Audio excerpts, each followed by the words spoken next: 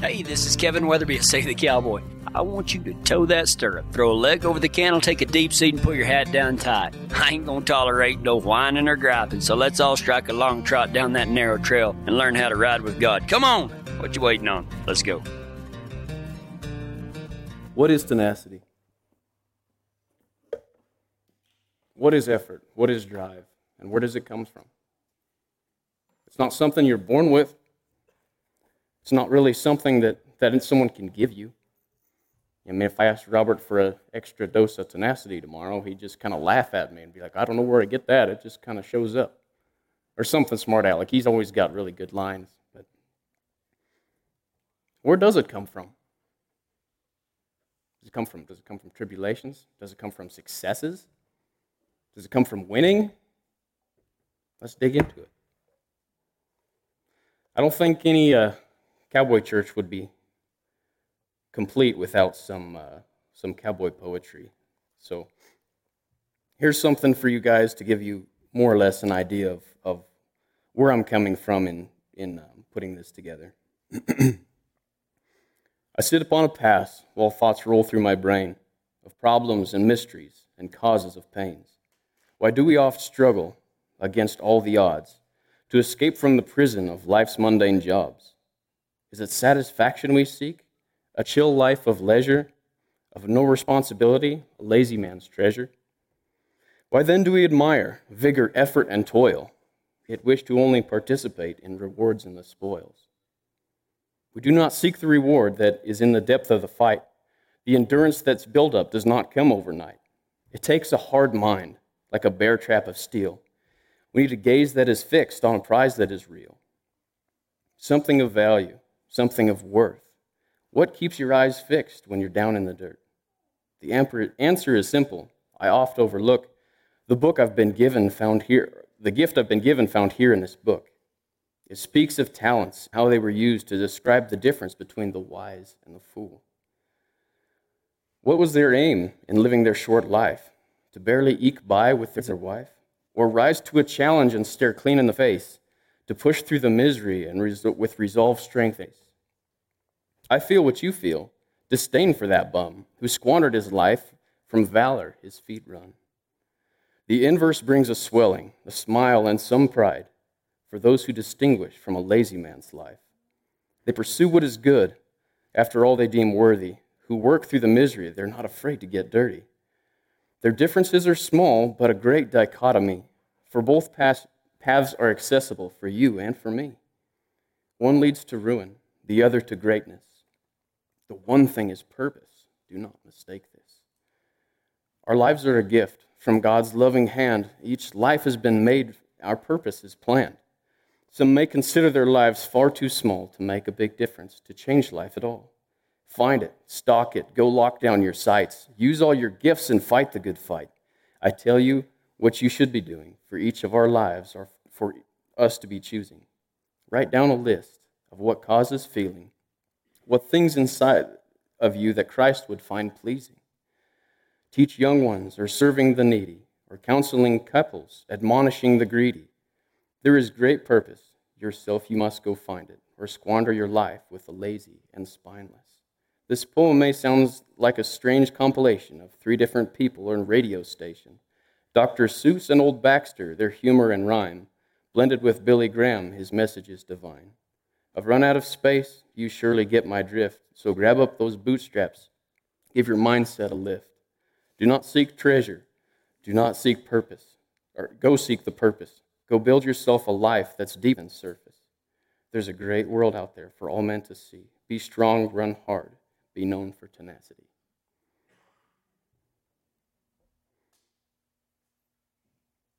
That's something that takes a lot of mental control to do, is to set your sights on something for your whole life. How easy is it to listen to some inspirational message, and 2 days later, you're back doing the same thing that you were doing before? That's me. Heck, even though I'm the one that's up here, like I've said before, the only thing I ever bring to you guys is things that I've struggled with, because it's the only thing I know. Who here has seen Men from Snowy River? I'm sure pretty much everybody in here has. So Spur gives Jim Craig his good horse. And the first thing he says, well, now I'll get the mare back. And what does Spur say? Forget the mare, you duffer. Don't throw effort after foolishness. And Ty says that to me all the time. But what was he saying? If you're going to put effort into something, why would you put it into something that's not worthwhile? Tenacity in itself is no great feat. Anyone can be driven. Anyone can just charge hard into something. But what does that look like? It looks like someone that's called, oh, he's just a bull in the china shop, or he's reckless, or he's angry, or he's just overdriven, or whatever. But if you add a purpose, man, that is someone that we look up to. That's someone that accomplishes things, right? One of my favorite quotes, I've used this actually twice before, is actually from Davy Crockett in 1874. It says, be sure that you're right, and then go ahead. And that doesn't sound like some great, wondrous phrase that should be inspirational to anybody, but if you break it down and realize that the words that he used to describe his life were simple. Be sure that you're right. Plan your path. Find your goal. Seek it out. And then go ahead. Turn on the afterburners, man. Once you know what you're after, kick that horse, man. Get rolling. James 1, 2 through 8. Consider it all joy, my brethren, when you encounter various trials, knowing that the testing of your faith produces endurance. And let endurance have its perfect result, so that you may be perfect and complete, lacking in nothing. But if any of you lacks wisdom, he should ask God, who gives generously to approach, and it will be given to him.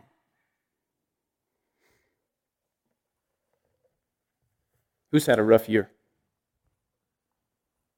You don't even have to raise your voice. Or raise your hand. Everybody has had a rough year. This has been the strangest year I think I've ever seen.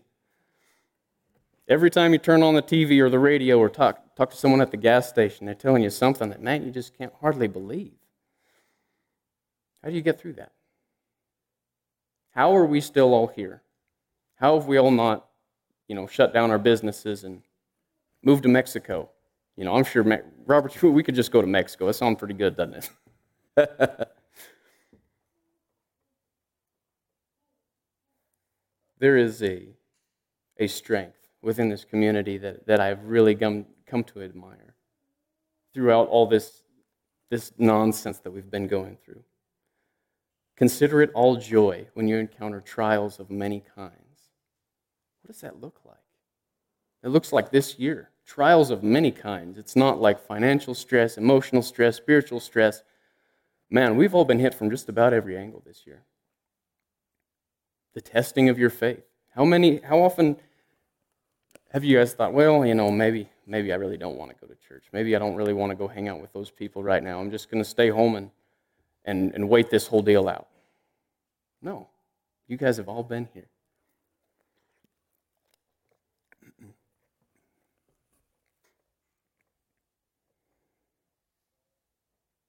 I'm going to switch gears and talk about a horse that I had, because that's something that I like to draw illustrations from, because they're such a good mirror of us as humans. This was a horse I was given as a Christmas bonus from a ranch back in probably 2008 or 9. Big old blue roan, most gorgeous horse you'd ever seen. And they gave it to me, man, I was just elated. Thought I had all these wondrous ideas about riding horses that Monty Walsh would be proud to ride. And I get him home and start looking at the papers, and I start reading some names that I was like, oh, that's interesting. Oh, looky there. Well, turns out he was a deck jet driftwood horse. So anybody that knows a little bit about those, we have a lot of energy and a lot of stubborn. One really, really athletic horse. That horse was tenacious in every sense of the word. in the good and in the bad. I spent a lot of time with him as far as groundwork, and he was actually 5.5, 6 before I got him, and he'd never been ridden. And that was actually one of the first horses that I started from the beginning. And I really thought I was doing a terrible job because all my friends are, doing 30 rides and having wonderful results. And here was this kind of cranky old bronc with, 100 times the energy that most other horses do, and really struggling to figure out horse. His mind was just not where I thought it should be, and I struggled and fought with just brute force, and it finally took me some conversations with some people that had been farther down this road than me to say, you know what, you really need to communicate with that horse what you're wanting him to do, not just try to force him and make him trust you, because he's not going to trust you. He's been running around free for however long. Once I captured that horse's mind and we had a goal, that was one of the favorite horses that I have ever owned. I will never forget the horse and what he taught me. Every time I'd get cranky with him because he'd start pitching, 15, 18 miles into the day, because he just had that much energy. Just had to pull back and give him a sight of what we were supposed to. He had the drive, but without a purpose, he was worthless. I mean, you could go to the other side and have a horse that knows what to do, but too lazy to get out of the barn. There's a dichotomy. The two ends of those things, both of them are worthless, but a combination of the two are the best thing that you could ever have. How many of us throw a fit because we don't understand? I do. If I don't understand something, things don't make sense to me. I'm a little bit too stubborn. I'll throw a fit. I'm probably not the best to be around when I don't understand the purpose of why I'm doing what I'm doing. Just like the time I'm trailer loading a set of big old Charolais bulls, and those bulls were just kind of butt up to the trailer, and you get close to them, and they just start rooting at your horse, and they would not move. And he didn't understand what we were trying to do.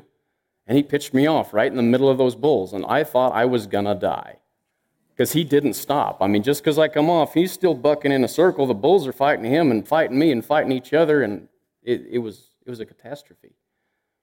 As soon as one of the bulls turned sideways, stepped in the trailer, Waco reached up there and bit the other bull and loaded him in the trailer. Once he knew what he was doing, he aligned right alongside it.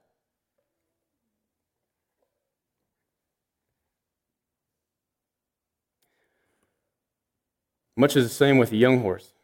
Even though Waco was older, I had to deal with some childish behavior with him until he was probably 7 or 8 years old. Part of that was my lack of experience in dealing with a horse of that nature. But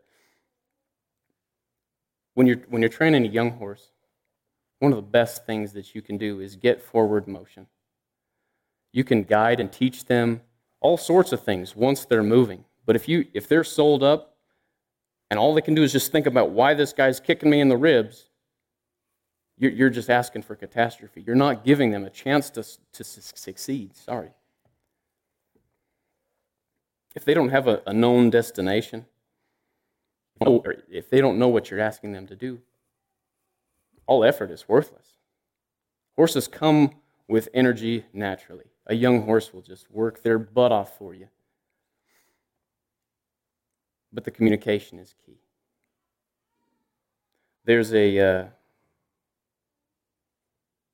don't even know what you would call it, but there's kind of a nature of when you're riding a young horse. Maybe, you get 20, 30 rides on them and you're going out through the pasture. There's a tendency to veer back and forth. Even though you've already got them moving in a straight line or in a forward motion, they will almost never track a straight line.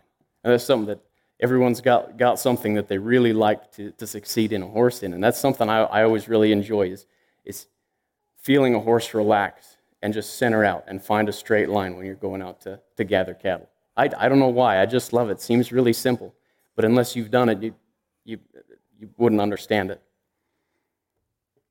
But to me, it represents them understanding why I'm riding past all the cows to the other end of the pasture just to bring them all back.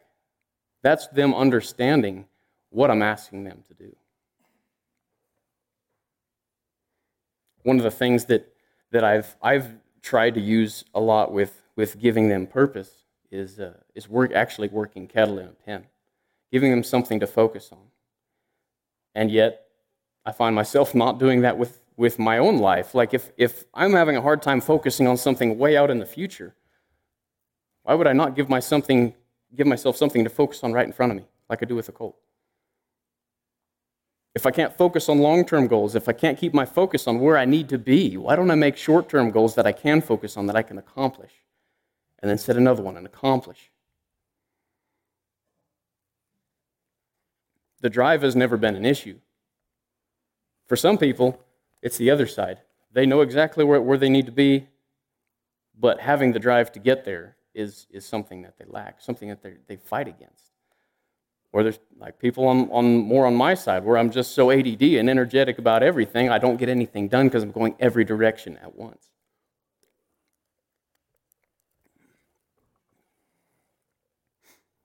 Romans 8:26-28 said, in the same way, the Spirit also helps in our weaknesses. For we do not know how to pray as we should, but the Spirit himself intercedes for us with groanings too deep for words. And he who searches the heart knows what the mind of the Spirit is, because he intercedes for the saints according to the will of God. And we know that God causes all things to work out for good of those who love God and who are called according to his purpose.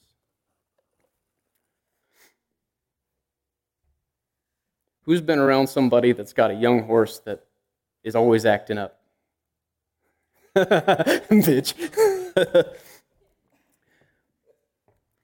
Have you ever noticed how often we make excuses for our critters?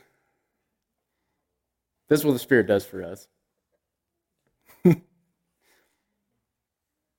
Spirit is making intercession for me on my behalf. Just like when Mitch may have a cranky sucker that's chewing the tail off of Ty's prize horse, and he's like, oh, he just don't know no better, and yet he lived in the sale barn for extra how many years or whatever. I mean, there's all sorts of excuses we can make up for our horses.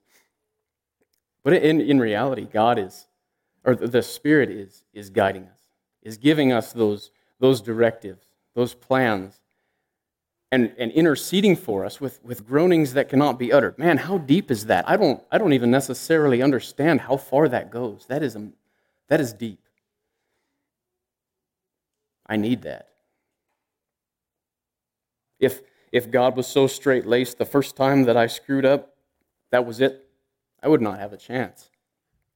God is full of grace. God is full of love. God is full of compassion, and gives us a purpose. What are some things that cause me to distract from that? What are things that pull me off the path? When I'm going out through the pasture, going towards those goals, what pulls me off to the side? Is it good things? Who has those? Man, you go on vacation, you get into a lazy rut, you don't want to get off the couch when you come back home, you can't get back motivated. Or maybe it's the bad times. Maybe your tires blow out on your semi and you just want to forget it all and go work at the gas station. Yeah, Robert. What blows you off center? Like when you're riding a colt in the pasture, people talk a lot about bomb-proof horses, but I don't know how many of you guys have ever ridden up in the mountains, but you ever ridden up on a flock of grouse? I don't care if they're bomb-proof or not. There is very few horses that are grouse-proof. Good night. Or one of our local pestilences that we kind of tend to run into out here, balloons.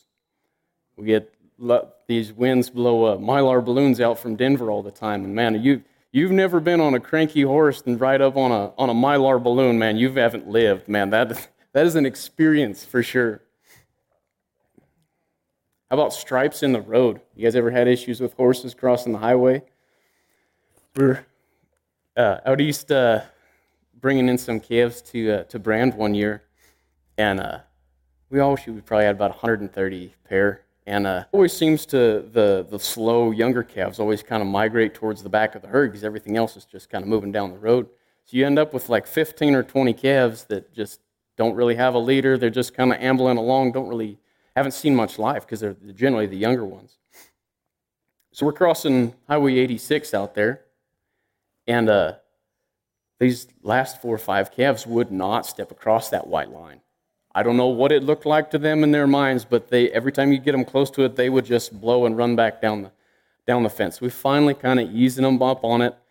Actually, I ended up leading a few after they see something walking across that they kind of got the picture. But there was just this one. Got right up there in the middle of the highway, and he's like, oh man, I crossed the white line, but I ain't stepping across that yellow one. You can't make me. So he darts back off to one side, and I've been riding Barney, this good horse that I've been spending a lot of time with cutting, and he just kind of went back to what we normally do, and he just kind of pedaled off to one side and cut in front of this calf, and all 4 feet went out from under him. Boom, sideways right down on the highway, right on my leg. And I just looked over, because we're in the middle of a state highway.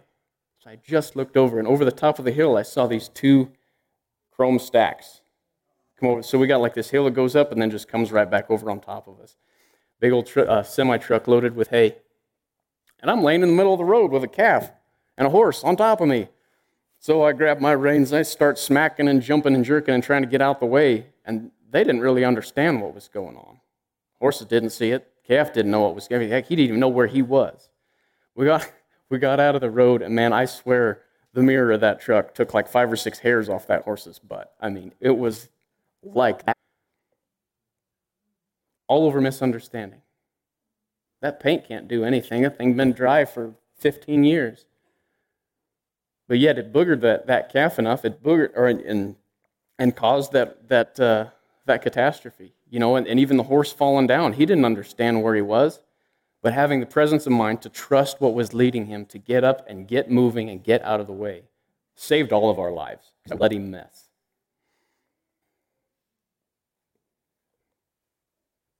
This is a verse that's often been printed on nice scenic pictures of waterfalls and such, and I've often lost the value of reading it for what it is. And what's on the screen I'm going to read a little bit more than what was there, just because of the beauty of this verse. It's Psalm 23, and you guys probably all know this. The Lord is my shepherd; I shall not. He makes me lie down in green pastures and leads me beside the quiet waters. He restores my soul and guides me in paths of righteousness for his name's sake. Man, how beautiful is that? Even though I walk through the valley of the shadow of death and distractions, I fear no evil, no mylar balloons, for you are with me. Your rod and your staff, they comfort me. They get me out of the road when I'm about to get run over by a 85-ton truck, 85,000-pound truck. 85 ton, that's a lot. You prepare a table before me in the presence of my enemies. You've anointed my head with oil, and my cup overflows. Surely goodness and loving kindness will follow me all the days of my life, and I will dwell in the house of the Lord forever. What a gift.